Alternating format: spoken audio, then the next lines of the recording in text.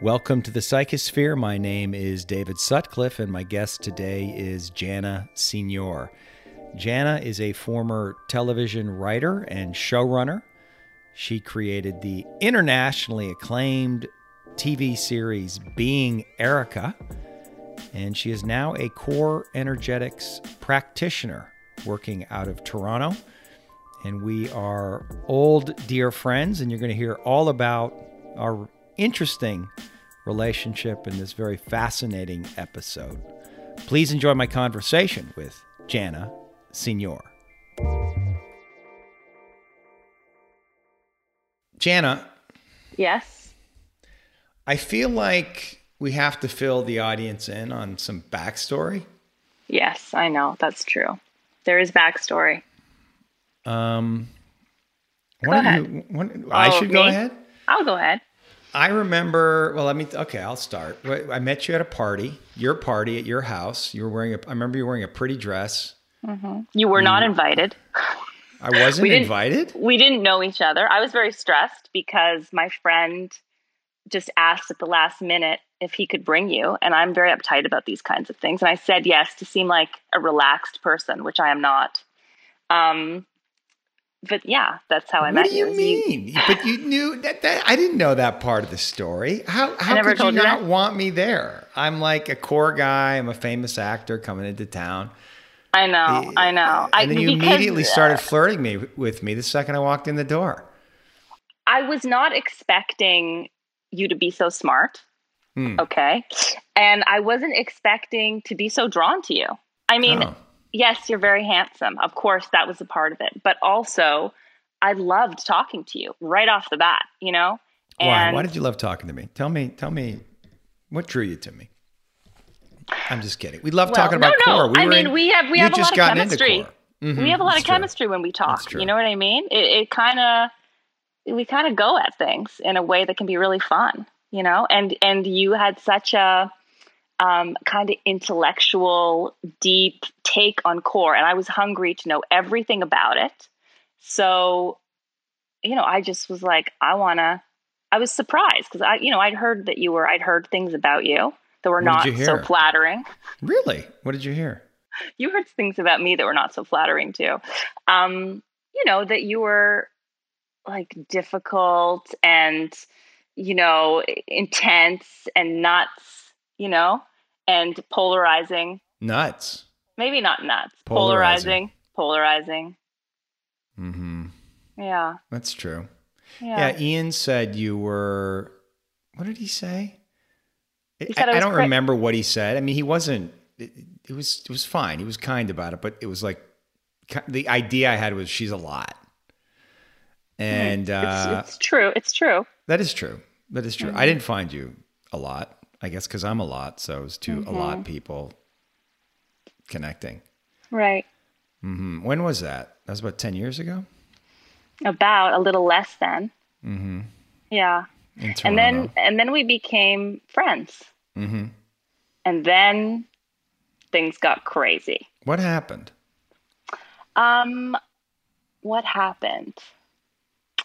We became friends, but it was really more than simply. That. Yeah, I'll say what happened for me. Yeah. I fell in love with you. That's what happened. Really? That's what happened for me. Yeah. Yeah, I did. In what way? I mean, you were just so the audience is aware. At the time you were married and you were in love with your husband. I still am. I still am. Which was, you know, it was actually my husband who pointed it out to me that I was in love with you. You and I ended up doing a podcast together, and I was in love with my husband. I still am. I never wanted to leave him. It wasn't like that. I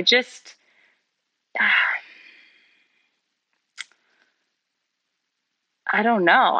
I just fell so hard for you, you know, like in a way that was like very transferential, we could say. And also like, I don't know. I think you took me out of control in a kind of way that I hadn't experienced previously. And it was very exciting and stressful.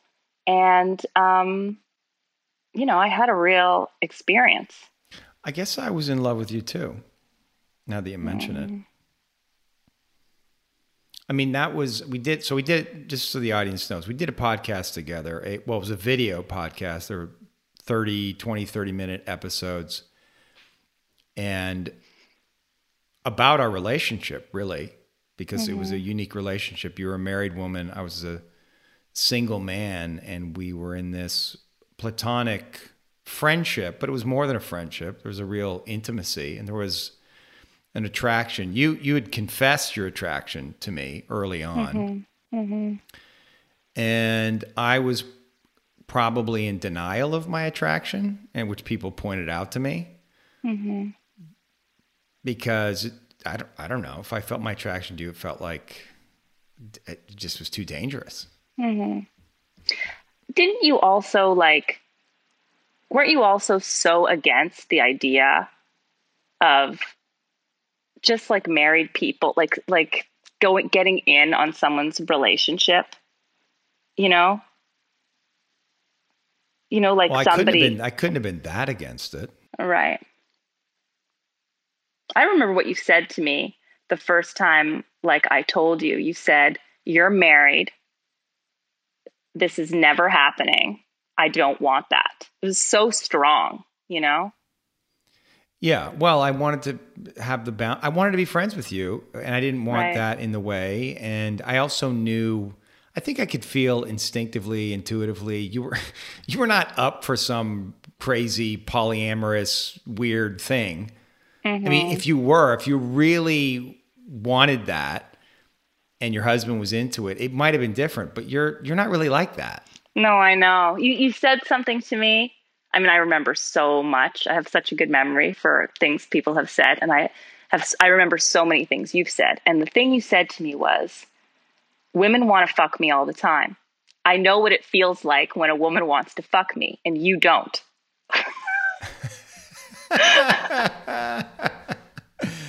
And I was funny. Like, "No, I do." But I think you knew something that I didn't know, or that I didn't. And maybe in some way we each played our role to get as close as we could while keeping the boundary. Like somebody had to keep the boundary. We couldn't let it get too far out of control. I mean, I think we edged, whenever we edged there, it got very weird. Don't you think? Yeah, that's really true.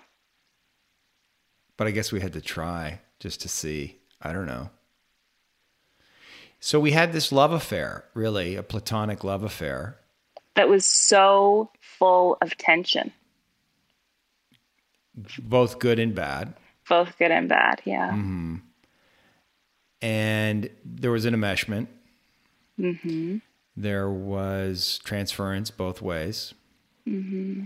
I remember a client actually recently pointing out, she was in our workshop, one of our workshops that we did together, and she pointed out how she saw you baby me. Mm-hmm. She saw that? She saw it in the workshop. Oh, God. And I had a moment as she was saying this of being humiliated. And then, of course, I had to say, well, yeah, no, I love being babied. I am a baby, and I love being babied. I had to own it. What other choice did I have? And I mean, look, I loved babying you in some way. Right. I needed to be babied. Yeah. And it was also a problem between us, that whole thing. But we were definitely both on side in that dynamic, On side? Like you love to be babied and I love to baby you. And I think also you hated to be babied and I hated babying you.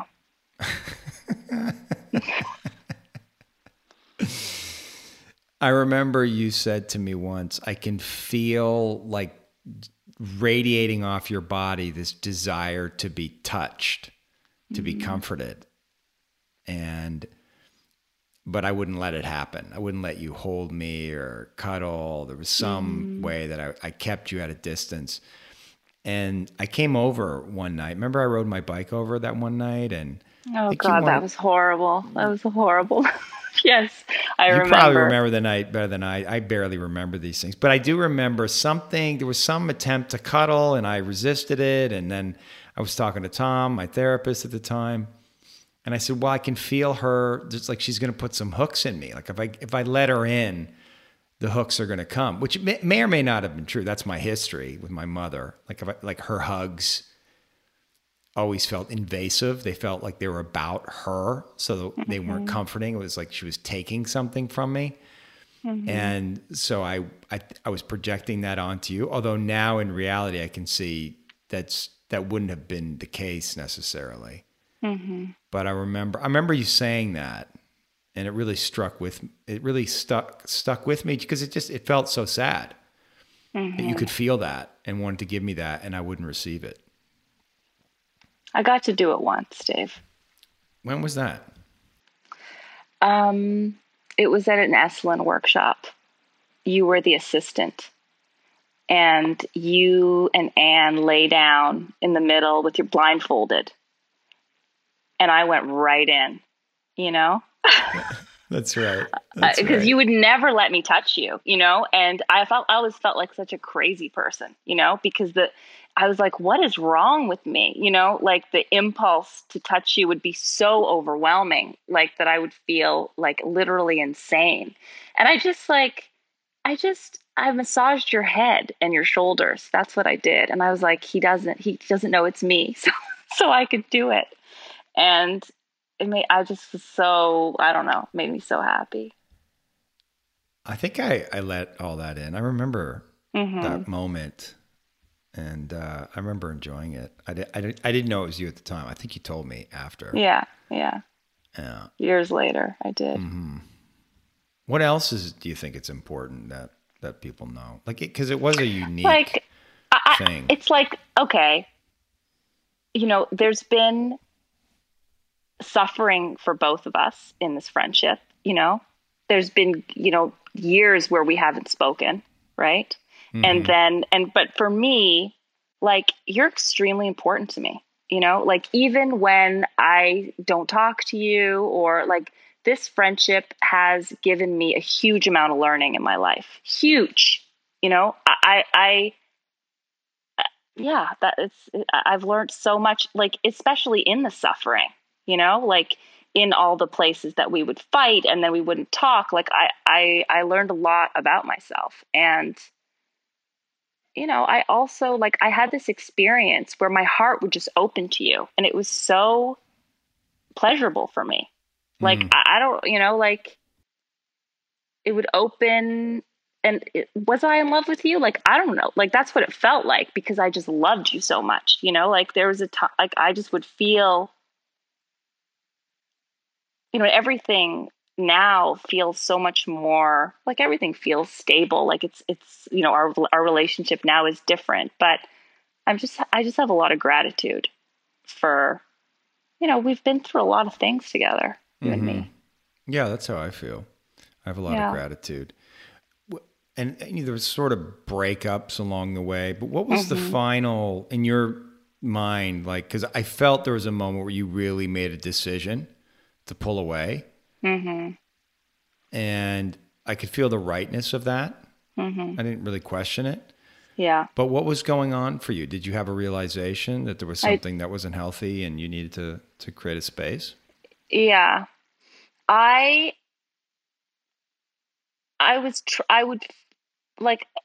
got to a place where I'd feel so much anxiety around you, you know, like I couldn't be relaxed. Like I don't know if it was the enmeshment or whatever it was, but there was this night that Angela and I were over at your house, and I just felt like I was dying. I was so anxious. And I was like, I need to resolve this for myself. Like I need to admit defeat. You know, I can't figure this out. This isn't Dave's fault. It's something that I need to sort out for myself, because what I want is I want a friendship with Dave where I can feel relaxed, and I do not feel relaxed. I feel like so on edge all the time, and I don't like it. And so that's why I pulled away, you know, and we didn't talk for 2 years. Really? 2 years? Yeah, that sounds right. And then what happened was, you don't know this, but, and I would think about you and I would wonder, like, are we ever going to speak again? You know, I don't know. Do I have an impulse to call? No, I don't. And then one day my phone dialed you by accident. FaceTime videoed you while you were in Miami. While I was in Miami?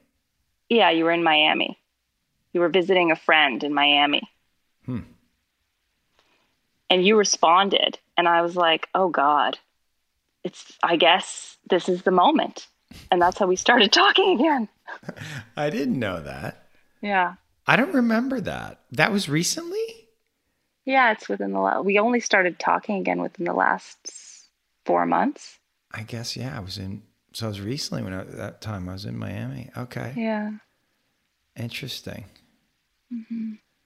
So it was an accident. It was an act of God. I was not planned in some way. Like my phone I picked up my phone and I saw it was FaceTime videoing you and I hung up because I was like, what? No, and I hung up the phone and then. What did I do? I texted you back. You texted me. I'm in Miami. You're just like, I'm in Miami. Can I call you later? So 2 years have gone by. I'll get back to you shortly, and I was like, okay, I guess this is supposed to be. And I'm so glad. I was in Miami with my new girlfriend. That's right. That's right. Which I didn't know, but I was like, yeah. Who physically is very similar to you. It's interesting. Short. Exotic. No. Yes. 5'2". I like that. Of course I like that. Olive skin. Really? You have the Egyptian. I pictured, the Egyptian. I always thought she was blonde for some reason. I always see you with blondes. No, brunette. Very small and pretty. Right. Very nice. Quiet. Right. Not like you in that way. Right. She's That's good though, She can talk. That's good. I think. Yeah. She's a talker. But not as demonstrative as you are or I am. That's interesting. And so now where are we at now? Is there anything to talk about? Is there anything that needs resolution? Is there anything that needs to be said? I don't think so. Is there anything? I don't think I need to say anything else. I feel like that felt really good to say all of that, I felt really good, actually. Mm-hmm. Do you need to say anything?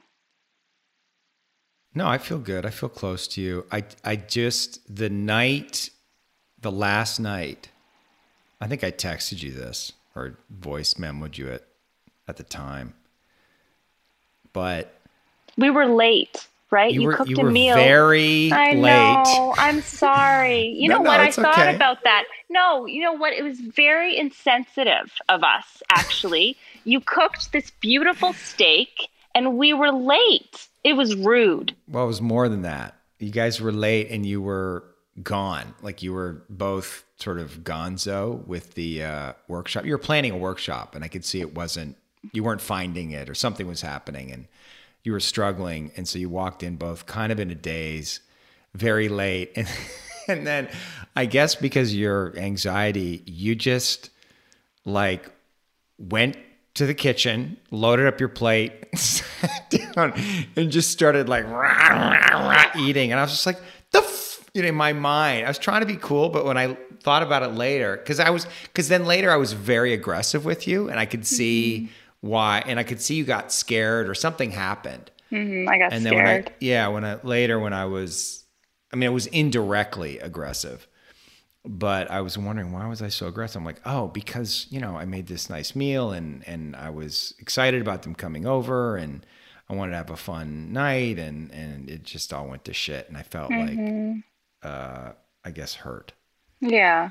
But I also, it's water under the bridge. But I guess I just needed to say that because, but I also, it's all good. It's all good. But other than that, no, I don't carry, it's good. It was beautiful. It was a beautiful time, which is how I felt when we were in the middle of it. I know people criticized it or would say that we were being, we were crazy or deluded in some way. And my response was always like, well, we're having fun. It's fun. Mm-hmm. Like, what's the harm? Mm-hmm. And we're going to learn and grow from this. And I felt like, and we took a risk and we created something together, and I guess we needed each other in some way. And yeah, and then it ended. That's true. That whatever that was ended, it had to end. And now we're here on this podcast. I know. It's so great. It is great. Yeah. And you are a former television writer and producer and showrunner, successful, being Erica. And now you are a Core Energetics Practitioner, therapist. You have a private practice in Toronto. Mm-hmm. How's that going?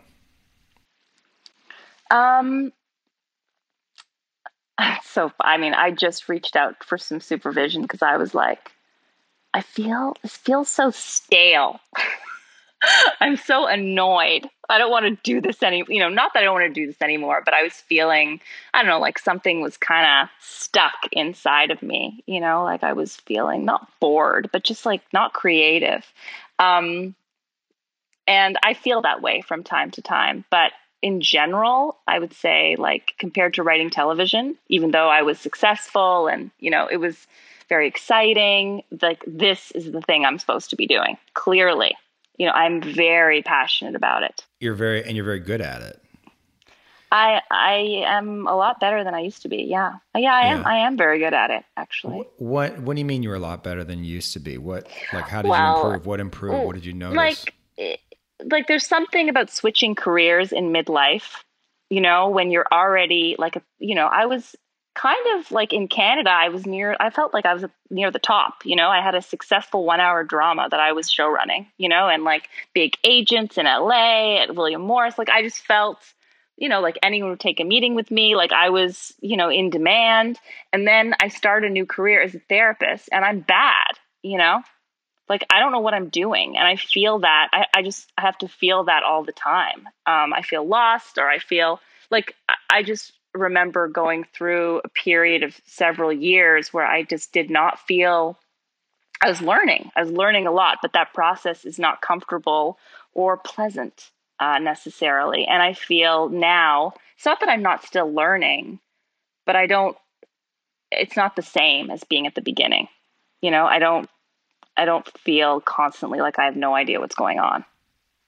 Is that how you felt? Like you have no idea what's going on? Yeah, a lot of the time. I feel like I have no idea what's going on, And that does not really don't like feeling out of control. Yeah. And also I really like feeling out of control, but I resist it. It's like kind of both things. Mm. So what have you learned? Like it's a hard thing to articulate, and I'm sure there's a lot of things that you've learned, but what comes to mind over the last couple of years as you've gotten better at it? And I mean, this is going to maybe sound a little bit vague. It's something you told me, actually.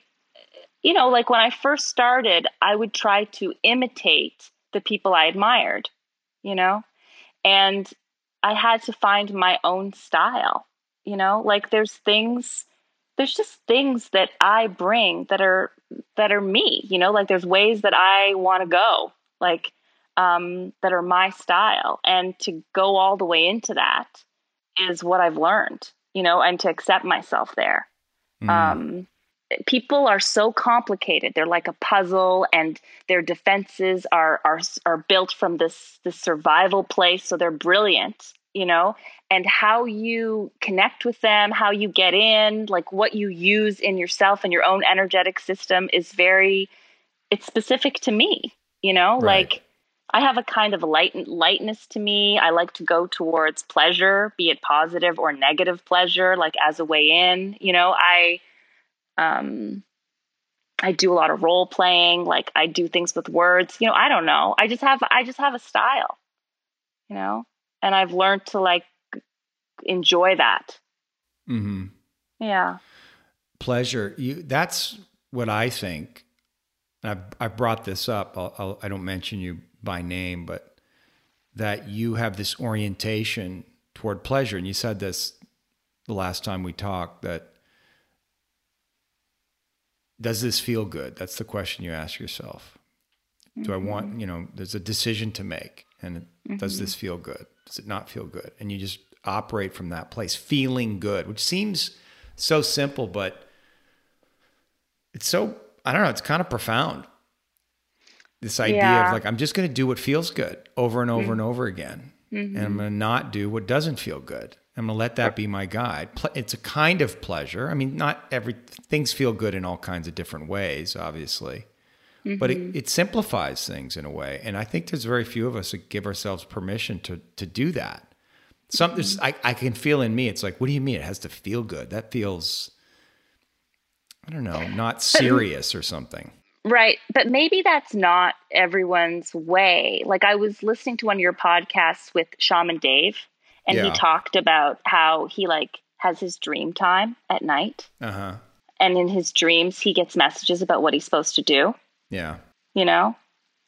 And I'm like, I don't do that. That's not my dreams. No. My dreams don't tell me anything. I don't ever listen to them. They're not relevant. That's not how I make decisions. That's not how that's not my style. Information comes to me through pleasure. Like there's a certain vibration to the thing. It's like when you say, does it feel good? It has a certain quality that I can discern that is the message, and then there's the other side, which is it's like dread. Like, if I feel dread, I'm not supposed to do it. I have to feel a quality of like excitement and a kind of energetic pull towards something, and I'm supposed to do that thing. And that's how I live my life, is by responding to those frequencies. Do you have a relationship with the mystical? Do you think about the mystical? Are you oriented in any way towards things mystical? I think I have a deep longing to be oriented towards the mystical. I think it's not an accident that I'm such good friends with you and Angela, who are so oriented towards the mystical. I have a religious studies degree. Right. You know what I mean? Like, I didn't grow up in a family that was oriented towards the mystical, but I really want to be more in the mystical. Yeah. Why? I feel so uncomfortable just thinking about, it's so the opposite of everything I was taught about how to be in the world, Taught and by what your I parents? was, taught by my parents. Like, my parents taught me how to do life, and they have the stuff that they know, but it's all very the material plane, and, and there's more than that, and I want it. And I'm drawn to people that go that way. But I don't feel like that's my normal way, or I feel a shyness about it. Yeah. What about you? Well, that's all I care about now. Right.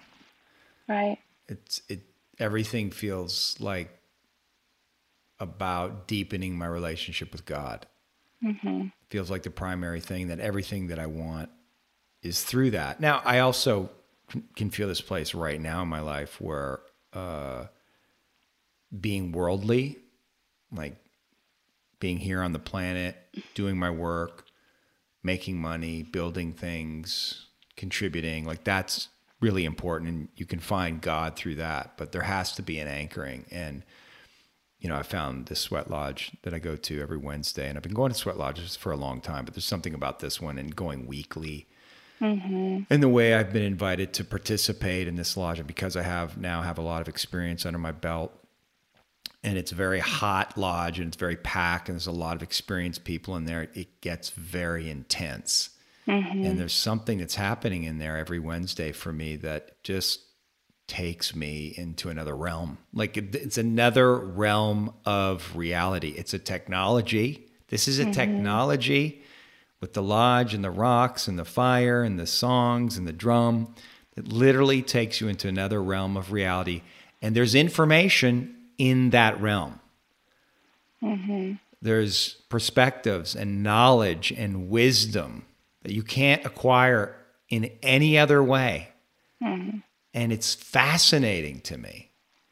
And I guess you must feel that because you've done so many workshops with Anne and your own workshops and working with people that you enter into that space. Mm-hmm. What do you make of that space when you're in it through your work? What do you make of that? Because there's an intelligence that emerges out of it, something that's bigger than the rational. And how do you relate to that through this work? When you say you go to another realm and there's information, like we know there's information that comes through the body, like in the work that we do, and you talk about how information comes through the energetic field. And honestly, I don't know that this is a growing edge for me. I don't know. I don't feel like I know that much about, I took a trip with my husband recently and we had our auras photographed. Okay. And all the like the super spiritual, like the third eye and the crown chakra, like it's all blue and violet and stuff like that. And I really wanted to be blue and violet. I was really hoping that I was going to be the spiritual aura photograph person. And all the lower chakras, like the root and the power center and the sexuality, it's all orange and red and yellow. And of course, I got so upset. My husband's aura comes back, photograph, and it's like blue and violet and pink. It's like all these very spiritual colors. And my thing is like completely, my whole face, everything's yellow and orange. And I just feel like my path in this life is like, I'm very worldly. I'm very in the world. I know how to do the world. And I want to move towards spirit. I want to move towards like this mystical, and the mystical. And yeah, I guess that's all I can really say about it. I don't know what else to say about it.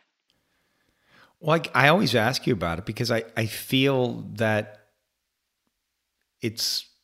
I don't know if and when you decide to tune in or when it comes to you. I don't know how it's going to happen, or maybe it's never going to happen, but I don't know why I have this sense that something deep is there. I mean, I guess I feel it in you. Like once you tune into it, like you're going to channel some powerful information.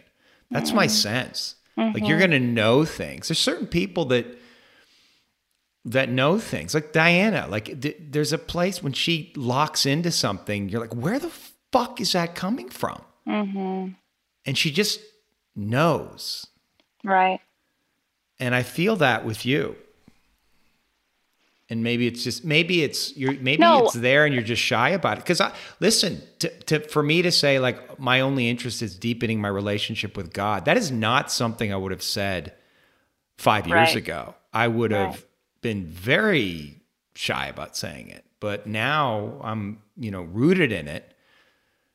So, who knows? Maybe that'll happen to you, or maybe it'll happen in your own way, or maybe it won't. I don't know.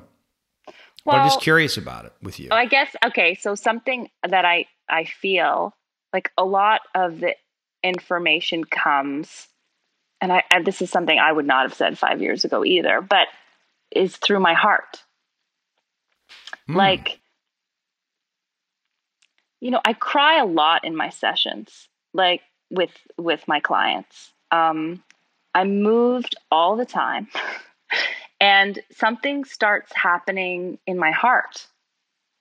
And when I can feel it, when I feel this thing that starts to happen in my heart, I know things.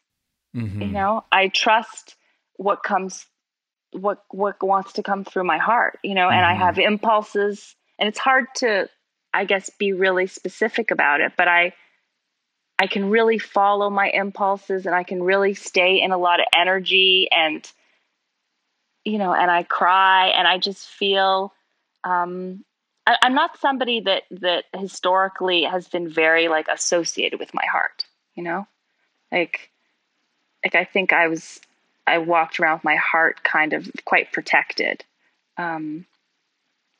But when you say that, and I think about how I get information, I think about my heart. That's interesting. That's powerful.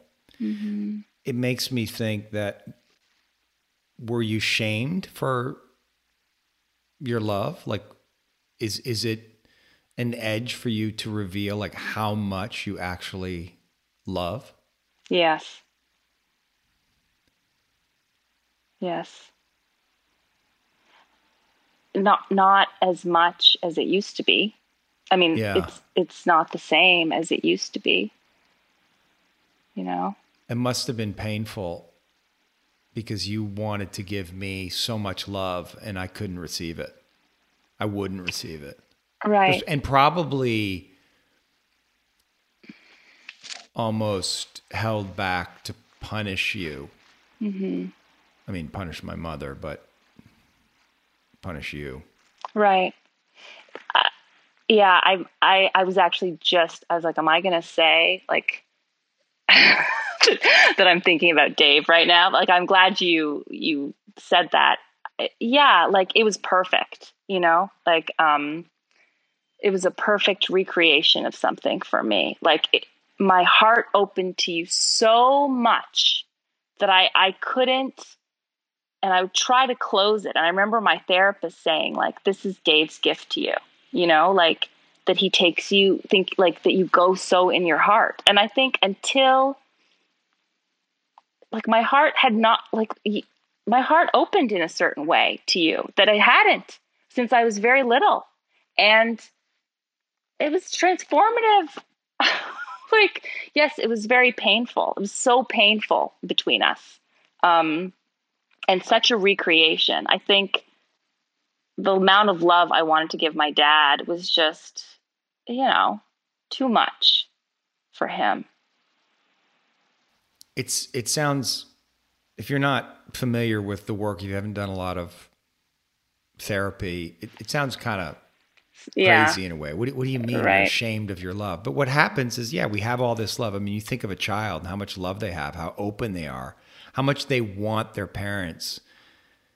And if the parent can't receive that love, which many cannot, or they're just overwhelmed or they're busy, whatever's going on, we can learn, internalize this idea that there's something wrong with our love, or our love is too much, and we learn to hide it. We get shy with it. We shame it. And it's devastating. And it's hard to claim it back. And I know I've gone through that. I remember I was in love with somebody, and my therapist, you know, I felt embarrassed somehow. And he was just like, no, man, let yourself love. Like, just let it be. And whether it's received or not, I mean, that's the gift there. Mm-hmm. You know, can you let yourself love freely without concern that it will be received, because it's yours. It's your love. I mean, we prefer that it's received. It's nice when it's received, but to not cut off from it even when it's not received, or even when it's mocked or shamed or discarded or used, to still stand in it.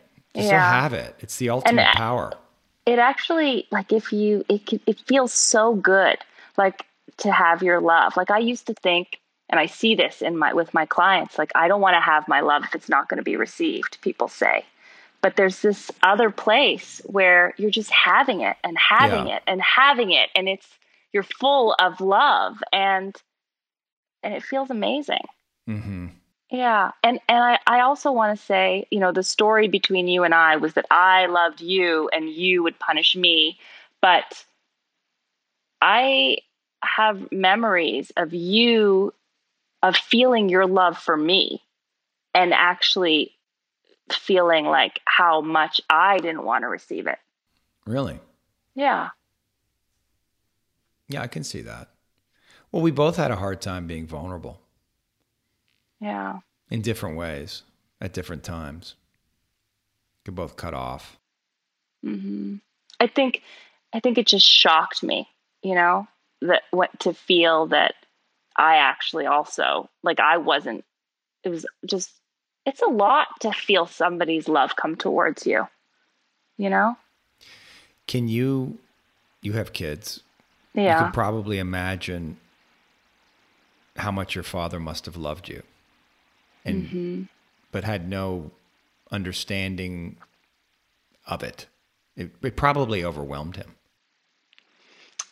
My father loves babies so much.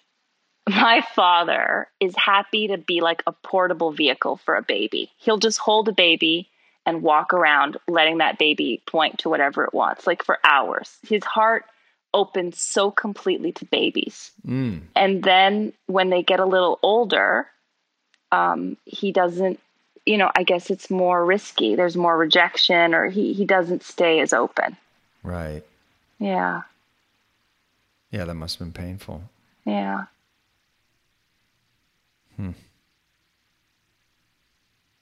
Yeah, but yeah, my father loved me a lot.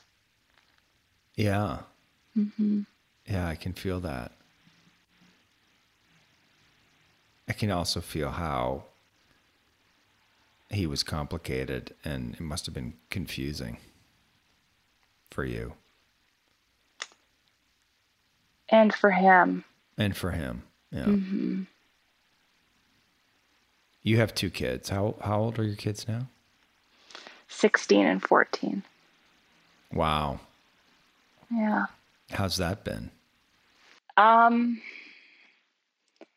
It's mixed. I mean, I have an intention. I know what I'm trying to do, which is just support them to grow up and go and live their lives and take risks and not try to feed off of them in any kind of way, but I could feel this part of me that just wants to know everything. They're like, wants them to tell me stuff and like gets so much pleasure out of hearing about what they're doing and also just feel like they're going to be gone really soon. Like they're almost grown. And also like I'm in a lot of delight watching them. Like there's a very fast rate of development in the teenage years. Like they change very rapidly again in the same way they did when they were very little. And I'm seeing like this rapid maturation, and it's very exciting. And it's like, it's high school. It's like thrilling. Like they're excited all the time. Like the crazy, they're like in relationship, and it's just like, it's the stuff, John Hughes films are made of. Like, and that energy is in my house, and it's sweet, it's so sweet.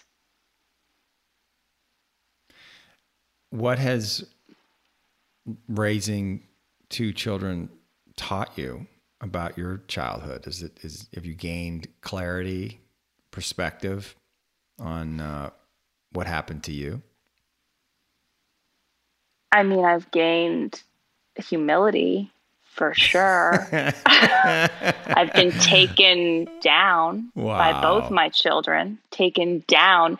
I think of myself as smart and confident and capable, and I have been taken the most out of control by those 2 kids, and I also feel like there's a force that wants to repeat the damage that was done to me, whatever, like the thing that was done to me. I can feel it's like it's like it's almost impossible to not do certain things. What do you mean? Like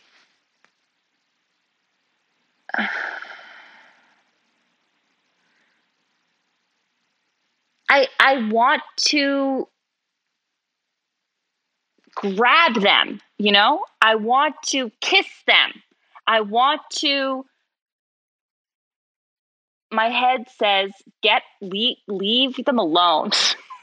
Right, because your mother did not leave you alone. No, she did not. But I would step away from your son, Jana. Step away from your daughter. Like, step away. Take your energy, pull it back, step away. And it's really strong counterforce,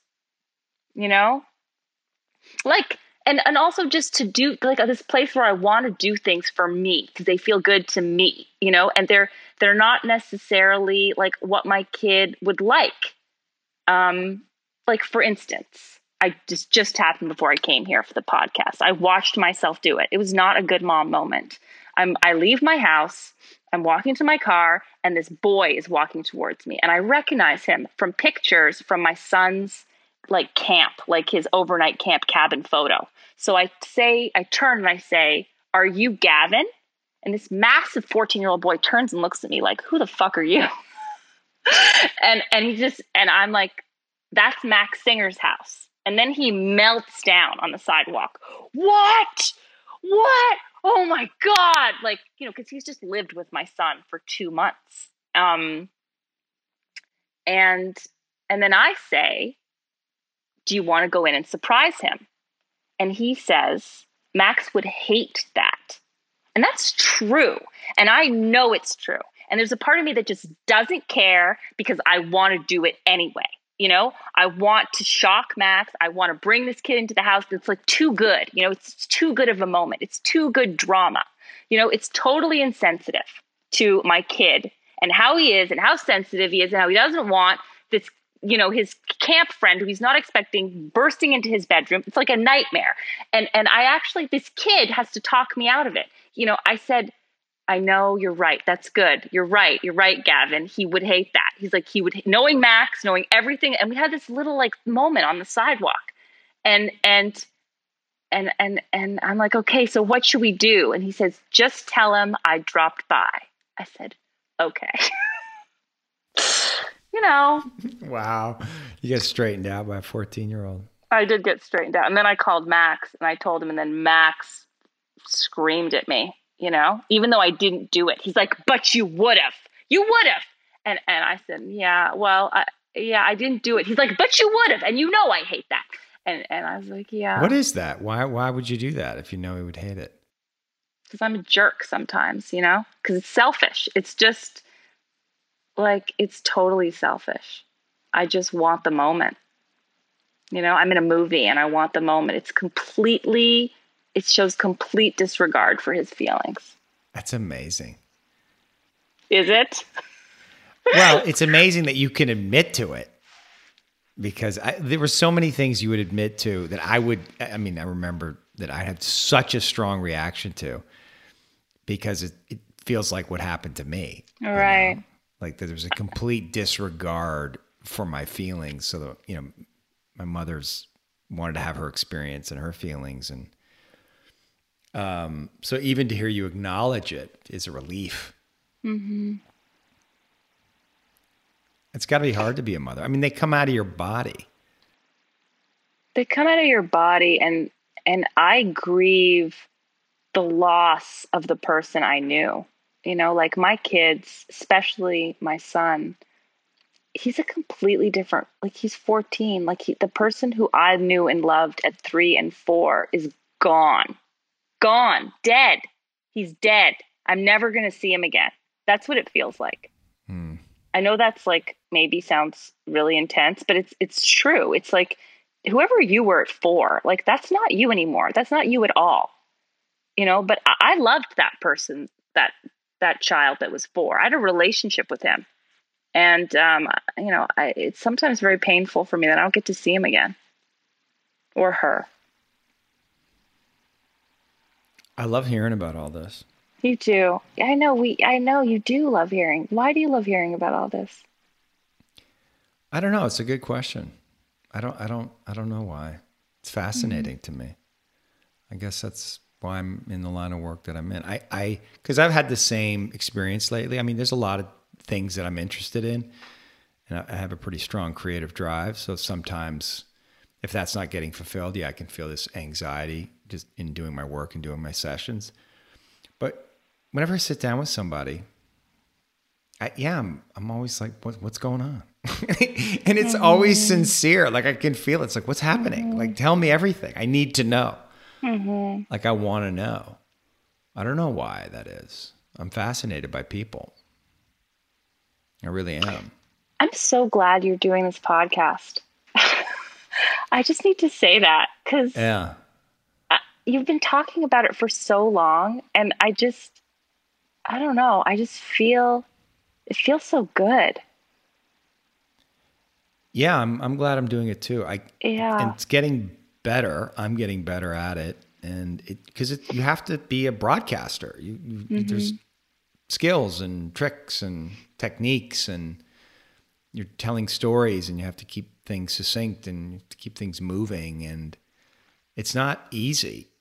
But I think the skills that I've developed as a psychotherapist are transferable. It's different, but there's definitely they're transferable, and it's also a way for me to be able to say a lot of stuff that I want to say, because I have a lot of opinions, Jana, as you know, and I wanted to get into all the stuff with Joe Rogan, but luckily I made a video that I just posted, so I got it out of my system for 3 days.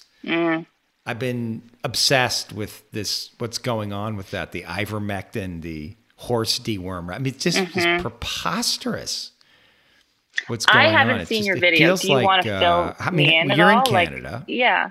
Let's get into it a little bit, because we have to. Okay, let's get into it. Yeah. Yeah, let's do it. You are in Canada. Canada is fairly strict with the lockdowns. They're taking this very seriously. And you got the vaccine, and then you got COVID. I did. Yes. It was a blessing. It was a blessing. Why?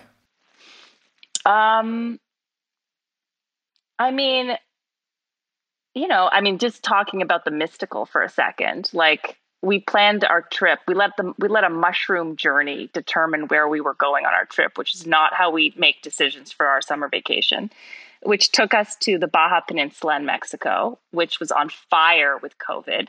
And I blithely walked around, unmasked and just not licking door handles exactly, but really not doing anything at all. And then I got a sore throat within 3 or 4 days and took a COVID test, which came back negative because it had not yet migrated up into my sinuses. And then it did. And I continued the rest of my Mexican vacation with like sneezing and full on cold symptoms, got on a plane, landed in Toronto, and tested positive for COVID. And had an experience, like, got scared and then got better and then felt very free on the other side of it. And very lucky somehow to have gotten COVID and to not have ended up quarantined in Mexico, but just to just be like not afraid of getting it anymore. Like, something felt very lifted for me. And now you have the antibodies. And yeah, and it's what I wanted. I always want to feel free. Did Dave get it? Dave didn't get it, but we were, sleeping in the same bed. We were kissing, like, even while I had like a cold and stuff. Like, Dave was super exposed to it. I was really sick and we were making out. So yeah, Dave just did not get it. He was kind of a little bit bummed about that on some level, but also happy. Yeah. But so yeah, that happened. And I see there's an election coming, and that Trudeau is pushing strong for vaccine passports and mandates, I guess. And he seems to be really demonizing those who are fighting against it.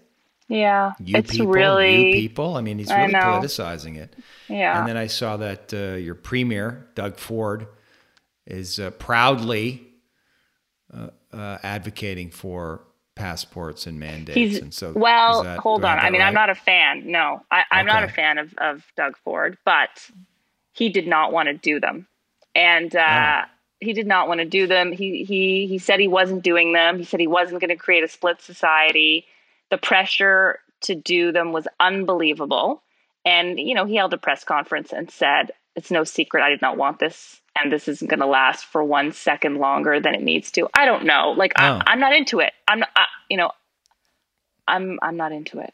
I'm not into it. I'm not into passports. Not into what? I'm not into mandates. I don't like it. I didn't think it was going to happen. I was sure it wasn't going to happen, and I'm wrong.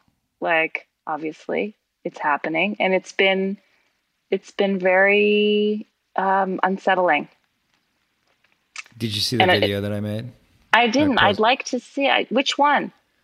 I posted a video on Facebook, on my private Facebook page, telling Canada to my Canadian friends, and then I just ripped them a new asshole. Like, what the fuck are you doing? Right. Stand up, find the courage. This is fucking bullshit. And a lot of people did not like that. A lot of people did like it, but right. A lot of people did, and a lot of people didn't. Yes. 50-50? I don't know. It's hard to gauge. Right. Because not everybody responds. Not everybody who likes it.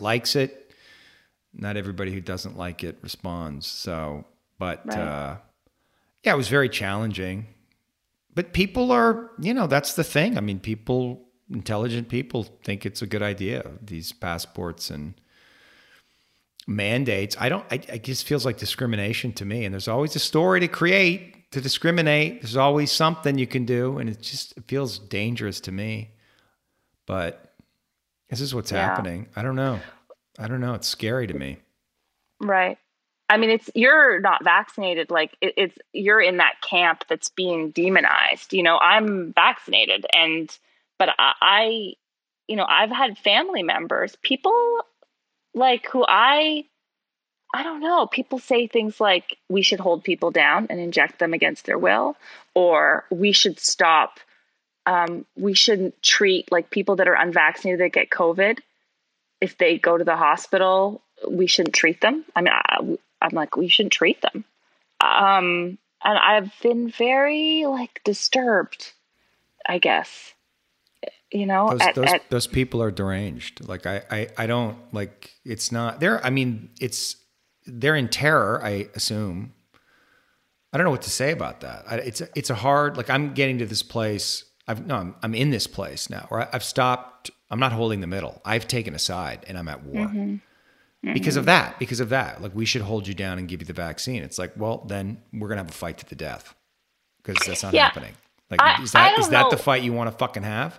Right. Well, when people say that, like, I mean, just think about that. If you've been unvaccinated and somebody's saying we want to hold you down. I know. That's your position. That is fucking, when you're on the other side of that feels really not good. Right. When I come back at them about it, it's like they haven't thought about it very hard or something. I don't know what. Like, they back down pretty fast. Yeah. I mean, at least that's what I've noticed. Like, they reconsider pretty quickly their position. But yeah, I mean, I can imagine it is very scary. Yeah, I'm not that worried that it's going to happen, and I understand that people are angry, and I mean, mostly it's people are scared. I mean, that's what's most interesting. And this is what I'm trying to wrestle with. So you have a population that a lot of people are very, very scared. And they're scared for a lot of different reasons. Some of them real, some of them not. Some of them manufactured by the media, or at least exacerbated by the media, and some by the politics. And so there is some level of hysteria that's happening. And I'm sympathetic to it. And I felt it. I know I was talking to Angela yesterday, and she had an experience where she went into it for whatever reason. She was outside and started getting scared. Like, oh my God, it's in the air. It's in the air. I'm breathing it. I'm going to get it. I'm going to die. Like, she went there. And I went there during an ayahuasca ceremony last January, where I really felt, holy shit, I'm in this room with a bunch of people. And what if I get it? What if I die? What if it's really bad? Like, and I let myself go to the fears just to understand it and its terror. And so I want to have compassion and sympathy for that. But then when people are acting out of that place collectively, it's like the actions they can take, motivated by that fear, are dangerous. They can be dangerous and distorted. So how do you hold people in that place with compassion, but also say, like, fuck you?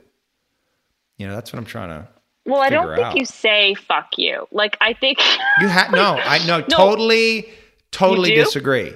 Really? They have to feel your no. Right. They have to feel the power of like, I'm not fucking taking the vaccine. Like, you need to get that through your fucking head. Mm-hmm. You need to feel my no. You need to feel no. Mm-hmm. And now, like, feel that. It's strong. We're not fucking around here. This is my line. Mm-hmm. Now do what you will do. Feel what you want to feel. But like, you have to feel that. Right. They have to feel that, I think. So yes. Maybe when it's like when my family members say these things that I think are very dark and coming from their fear and not thought through, right? Like, yeah. I mean, I don't want to I guess I do attack them actually, I don't, like, what are you going to do? Like, let's say you have a group and you have vaccinated and unvaccinated and you bring this whole energy into the room, right? Where the vaccine, you split them into two camps and you let them go at each other. What do you want to say to the vaccinated people? I want to hear what they have to say to me. I don't want the vaccine. Like now that I'm here, I'm standing here. I don't want this vaccine. Why? I don't want it. Why? I don't want it. Well, you're going to harm other people. Maybe, maybe not. Okay. But even if you say that's true, that, we can debate that. I don't care. You're the reason that we can't go back to normal. It's because of you guys. Like, I don't know how much more proof you need that it's safe. It's like, billions of people have taken it, and there's like so much evidence that. I'm not taking it. I'm not taking the vaccine under any circumstances. What are you going to do? Well, I'm going to isolate you from society. Okay. How are you going to do that? I'm going to bar you from places where you could infect people. But if you have the vaccine, you can infect people. But people that aren't vaccinated infect at a much higher rate than people that are. So I could get infected. It's my risk. It's not your risk. But then you could go and infect others, like children. Other unvaccinated people? You can also infect children. Hey, listen to me. You think you can fucking control this? You can't control this. You cannot control this. The idea that you can control this is an illusion. And I know they've been telling you that the vaccines is the panacea. It's going to save everything and you're going to finally go back. That's not true. That is not true. Now there's boosters. It didn't work in Israel. This thing is mutating. We don't know what's going on. Nobody knows what's going on. And you're afraid and you need a scapegoat and you're pointing the finger at me. No. You need to feel the truth of what this actually is. It's out of control. There's nothing you can do.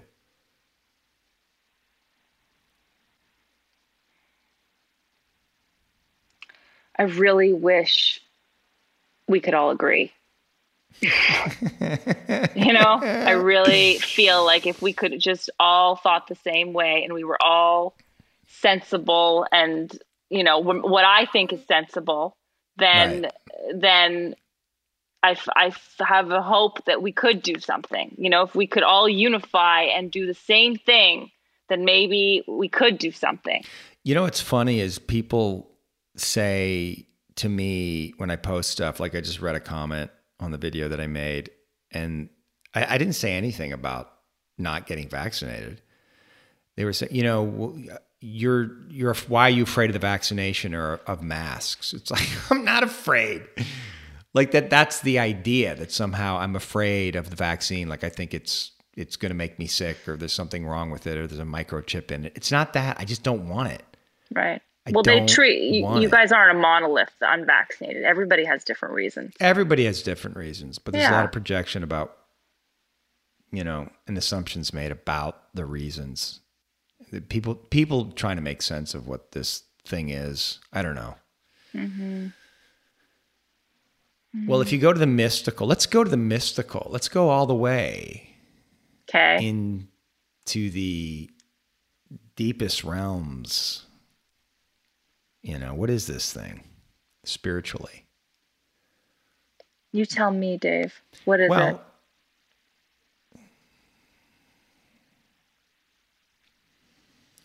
It's here to help us evolve. Mm-hmm. Just like Trump.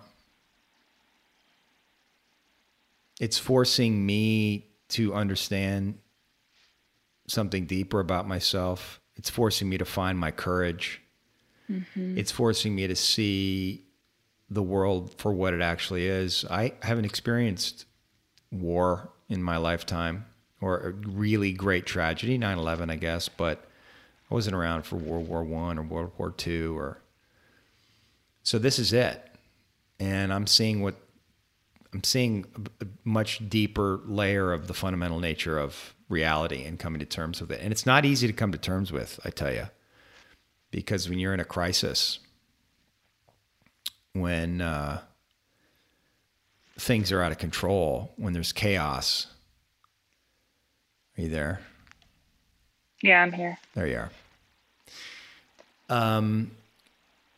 When things are out of control, when there's chaos, and there's fear, people do crazy shit. And I'm not saying that I'm above it. I'm not being reactive. I'm sure I'm going to look back at things that I said and did 5 years from now and go, holy fuck, I was in the vortex of this thing, just like everybody else. Mm-hmm. But we are in the fog of war. Mm-hmm. And how do you orient when you're in the fog of war? Well, that's why I'm going to the Sweat Lodge on Wednesday nights. That's the only place I feel like I can orient. I mean, Diana's flying in on Wednesday and she's like, oh, I'm sorry, I gotta, you have to miss Sweat Lodge to come pick me up. And I was like, silence. She's like, I can take an Uber. I'm like, yeah, I'm not fucking missing Sweat Lodge.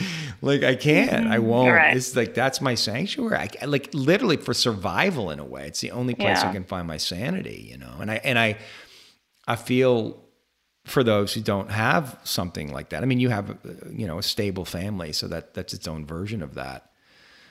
But there's a lot of scared people out there. There's a lot of angry people. There's a lot of lonely people, and we're finding out, and I think we're also finding out really about the nature of power. That's what I see, and that's a hard thing to come to terms with. That's what I said in my video that I think people didn't really want to hear, which is that historically power always corrupts. Mm-hmm. Show me a time in history when power doesn't corrupt. We know that. I mean, it's biblical, it's Shakespearean, and you have to have systems in place to mitigate against that. And we're in a crisis, and the powers that be are going to want to take control. Naturally, when things are out of control, people want to take control. And when they do that, they can rationalize all kinds of stuff. So these liberties that they're taking away, we're never getting back. It's never going back to normal. And that's what's scary to me. What do you mean? So I've been wrong about so many things. I just want to say that. So yeah. Do you really, so I'm open, but I don't think that's true. Do you really think that we're not getting these liberties back? Which liberties? You take off your shoes at the airport? Yeah. Is it annoying as fuck? It is annoying. Ridiculous? It is completely ridiculous. I can't believe that they haven't stopped that. I mean, I get to keep my laptop and my phone inside my bag at certain airports, though. That's a return. Yeah, but now that's an industry and that's in place, and we know that none of it makes sense. It's been proven that it doesn't work and make sense, but we do it anyway and we keep going on. It's going to be the same thing here. What do you think is going to persist? We're going to be wearing masks in public transportation for probably the next 5 years at least, if not forever. It's just going to become a standard thing. Oh God, no way. I don't know, Dave, man. I hope you're wrong. I hope I'm wrong too, but I just, maybe it'll go through a generation, but think about the kids growing up with this stuff. I mean, they're oriented to it. They're just going to become normal. And just what it does to you psychologically. Once you start realizing like everything, oh, there's viruses and everything can make me sick. And then there's an industry around it. It's like the flu shot. Once they came up with the flu shot, oh, we got to give everybody the flu shot. It's like, I don't want the fucking flu shot. I don't need the flu shot. I'm fine. And the flu shot it's optional. You don't have to get the flu shot. It is optional. But the point of it is once you build a system around it, that system wants to perpetuate itself. It has to find a reason to exist. So it's going to start looking for the problem out there. They're always going to be talking now about viruses and global pandemics, and we're going to be oriented to that all the time. And there's going to be safeguards in place around it and more, and they're going to rationalize it. I mean, just what's going on in New Zealand and Australia is fucking crazy. No, I know. What's going on in Australia is crazy. So maybe I'm wrong. Maybe I'm wrong, but... Did you hear the latest from Australia? Like about the facial recognition? Well, that's the other thing that's going on. All of that stuff scares me. Yeah. Digital passports, it's all tied in. I mean, I know there's a Twitter account called Alex Jones Was Right. It's just so good. It's like he's just been right about so many things. And Adam Curry's all over this stuff too, the Great Reset. And I think the one thing that is most concerning to me, and John Robb talks about this, it's a great Twitter account, John Robb, you got to follow John Robb, but that basically big tech runs our lives. They're in charge. They kicked the president of the United States off the platforms. They're running the show. Google, Facebook. If they want you out, you're out. There's nothing you can do. If you have a business and Google and Facebook kick you off, you don't exist. There's nothing you can do. That's a tremendous amount of power. And it's all based on their terms of service. Now, the government, nation states have constitutions or some version of a constitution that we all agree on. This is a totalitarian technocracy, right? And we have to figure out, there has to be a digital terms of service. Like we have to get our heads around that. You just can't kick the president of the United States off fucking Twitter because you don't like him or because he said something you find inflammatory. It's insane because of how ubiquitous these services have become. And we have to get our heads around that, or we are going to be living in, we are already living in it in some way, but it's just going to get worse and worse. That's my fear more than anything else. Well, that conversation's happening. It's definitely happening, right? There's an attempt to sort that out right now. And that's like your worst case scenario? Like you think that's happening for sure? Like, do you think this is going to get sorted out? But I think it happens in really subtle ways. And I think a lot of people are agreeing to it. I mean, I basically think that there's a lot of people, the ruling class, who look at China and think China's got it right. I think that's what's going on. I think once Trump got elected and once Brexit happened, I think there was a lot of people who said, fuck that, we got to figure this out. We can't actually have the people we can have real democracy. We can play at it, but at the end of the day, it has to be what we want because we know best. We can't just let the plebes decide. I think that's a real attitude. And it's a little scary because I orient toward the intelligence of the group. Like when Trump was elected, I remember Obama, when he was behind in the polls, he was like, I trust the wisdom of the American people. It's like, oh, did you trust the wisdom of the American people when Trump was elected? I did. I thought there was a greater intelligence at work. And it's like, are we willing to accept that? Like, as opposed to, I mean, it's a great idea. It's like this tension between control and surrender. And are you really willing to surrender to this, what the group wants? And if people allowed it and trusted it and gave over to it, if everybody said, okay, I guess this is what's happening, I wonder what would have happened. Okay. But let me ask you something. So yeah. I'm living in Ontario, and in Ontario, the majority of the people want vaccine passports. Right.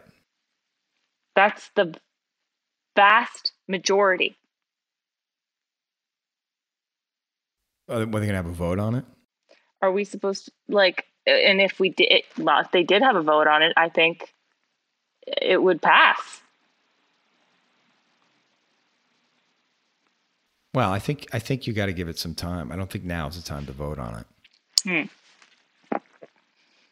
I guess what I'm asking is, are there things that are an anathema to you where you would be like, I don't want to trust the will of the people on this one? Yeah, I guess you're right. I mean, I don't know enough about political philosophy, and maybe I should read more about it. I know it's complicated, and I know the people who actually wrestle with these questions, that it is very complicated, and that, there are times you can't not everything should be a, what is it called? A plebiscite. You just, you vote on everything. Although that we could have that. Everybody's got an app on their phone. It's like, how do you feel about raising tax? Press the app. We all vote. I don't know. I love that idea. It's Ray Dalio. That's how Ray Dalio wants to run businesses. That's right. Yeah. Yeah. It's really, it's cool. It sounds like if you could do it, I don't know. I would love to see that be really tried. Did you see the Osho clip where he said about democracy? Something about, you let the people vote and they vote for what they want. The problem is the people are retarded. That's what Osho, the great philosopher, said about democracy. The people are retarded. Just quoting. I know I'm not allowed to use the word retarded, but I thought that was interesting. Dave, there you are. Am I back? That was so good, and I missed it. You imitated Osho's voice and everything. Fuck. Do it again. I said, I can't remember the exact quote, but it's Osho on the people choosing, voting. He said, the problem is the people are retarded. It's hard to argue with that. That's what he said? Yeah. When asked about democracy, something about, but yeah, the people are retarded. It's you can look it up. It's so funny. And it's kind of like, that's true. But what do you do? You put Osho in charge, You have a cult? Well, it seems like that's the tension. Either you have a smart, fallible, conscious as you can find individual running things, or you give it over to the will of the people, and whatever the consciousness level of the group is what determines what you're going to get. It's interesting because I'm going to have to start to think about this because my intention really is to build a community right now. And that's what I'm doing. Oh, tell me more. Well, I mean, this Fortify Your Soul project that I have, which is a 40-day, it's a course. We meet every Sunday and I do some teaching and give some, teach some concepts, and I give them some homework. But mostly it's about every day. We're checking in on the Telegram app, and people have their challenge for the week. They're going to do, 20 push-ups a day, or they're going to meditate, or they're going to whatever, fast. And they check in, and there's built a little community, and it's going really well. Like, people are checking in, they're really enjoying it, and they're supporting each other and inspiring each other. So I can see it. It's like, okay, my instinct was right. People want community. And so you're holding space for community. And already I can see how complicated it's going to get the bigger it gets. And that in some way, it's the tension between listening to what people want and also just like laying down the law, like this is what it is. And it's obviously easier for me because I'm not elected. I'm just putting it out there. This is what I'm doing. Here I am, come and join up. Here are the rules. And, obviously you take feedback, but I'm really starting to see, and just even at the beginning, the complexity of managing a large group of people and all their conflicting desires and needs and all the transference that's happening and the projection. But this is how people want to live. I mean, we have to live in community, and learning to hold space for that, I think, it's admirable work. And I guess that's what I'm going to do. Right. How do you, I don't expect you to be able to answer this question, but how like a group will tend towards chaos in some way. Like how do you hold stability in a community while still like letting people express and be free? Like I mean, in traditional societies, it's like the strong man, you know, like there's been like a strong man at the top or something, you know, and that's really worked. But I think you always have to have a strong man. I think there's a lot of ways to be a strong man. It doesn't always have to look like Putin, but you have to be clear. You have to be persuasive. You have to build and set the container and have boundaries. But it's not easy. I mean, I know a guy, he's got a very powerful community in the Los Angeles ayahuasca community, huge community. And some of his top people, main people, came out that they'd voted for Trump, or they were sympathetic to Trump. Maybe they didn't vote for Trump, but they were sympathetic and starting to see like, oh, maybe I'm going to vote for Trump. And it divided the community. And I watched the leader, who I have a lot of admiration for, struggle in real time. And he didn't know what to do because he didn't like Trump. He was like, what the fuck? But these were also like 2 or 3 of his best people, you know, his top, you know, lieutenant kind of people. And then on the other side, you had people saying these guys need to go. Like they need to be out of this tribe, out of this community. They should not be tolerated. They should not be allowed to serve medicine if that's what their beliefs are. It got really, really intense. And he basically held it together. How did he do it? Well, nobody was happy. I can tell you that. Neither side was happy. I think he gave in both ways at different times. And I think when he did give in, the other side was always, you know, upset, and let him know. But ultimately he did his best, and the community's still going. It's changed, certainly, and people have moved on. But I also felt like that needed to happen. Maybe, again, like there needed to be a purging. There needed to be something that happened that was clarifying. And I think it forced growth in that community and forced growth in the leadership. And it forced other people to step up and find their own leadership. So it was a win-win-win all around. But yeah, it was not an easy thing for this person to hold. But I watched in admiration. He really did his best. I don't think I watched it with Anne too. I don't think there's any way to do it without being hated, without being judged, without disappointing people, without people feeling like you've lost your integrity, or you did it wrong, or you went back on your word, or people feel betrayed. I just don't think that's a thing. I think you have to be ready for that to happen and just accept that that's going to happen and hold it lightly.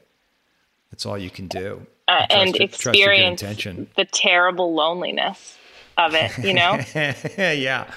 Exactly. I mean, then you got to be with God there because you're by yourself at the top and everybody hates you. Mm-hmm. And everybody loves you. But you are separate. Yeah. Which I guess in some way what you're experiencing with your children, like you want to know everything about them now still, but they're like, Mom, bug off. And that's got to feel lonely. Yeah. And also, like, I'm going to know less and less in a kind of way. Like, there's going to be whole areas of their life that are not, like, not for me to know about, you know? Yeah. And it's so right. And yet I don't like it. And it's kind of embarrassing for me it's ridiculous for me to even admit that that's how I really feel, you know? Why is it ridiculous? Well, because it's so like the devouring mother, you know, like she wants to eat her children. She wants to know everything about them. Like she suffocates them and gives them no space. And that's me. You know, at least you know you're a devouring mother. It's better than somebody who's like, what are you talking about? Right. No. I just love my children. Right. And it's not me, you know, because I consciously try really to not. But it's amazing yeah, to feel what people will do or what I will do to resist that loneliness, that experience of loneliness, of separateness, you know? Yeah. I I will think, never lead a community, Dave. no? I don't think so. I mean, I think it's also, I run groups now by myself, but I prefer to do it in partnership. Mm. It at least it eases that loneliness feeling that is hard for me to bear. Yeah, it's funny. Like this man, Tony is his name, that I was just talking about. Like in these ceremonies, he's about 50, 55 now, and got a little gray in his beard, and he wears all white in these ceremonies, and he sits at the front, and he's got a kind of like a hood, and he orchestrates. He's a beautiful, beautiful singer, like just incredible and musician.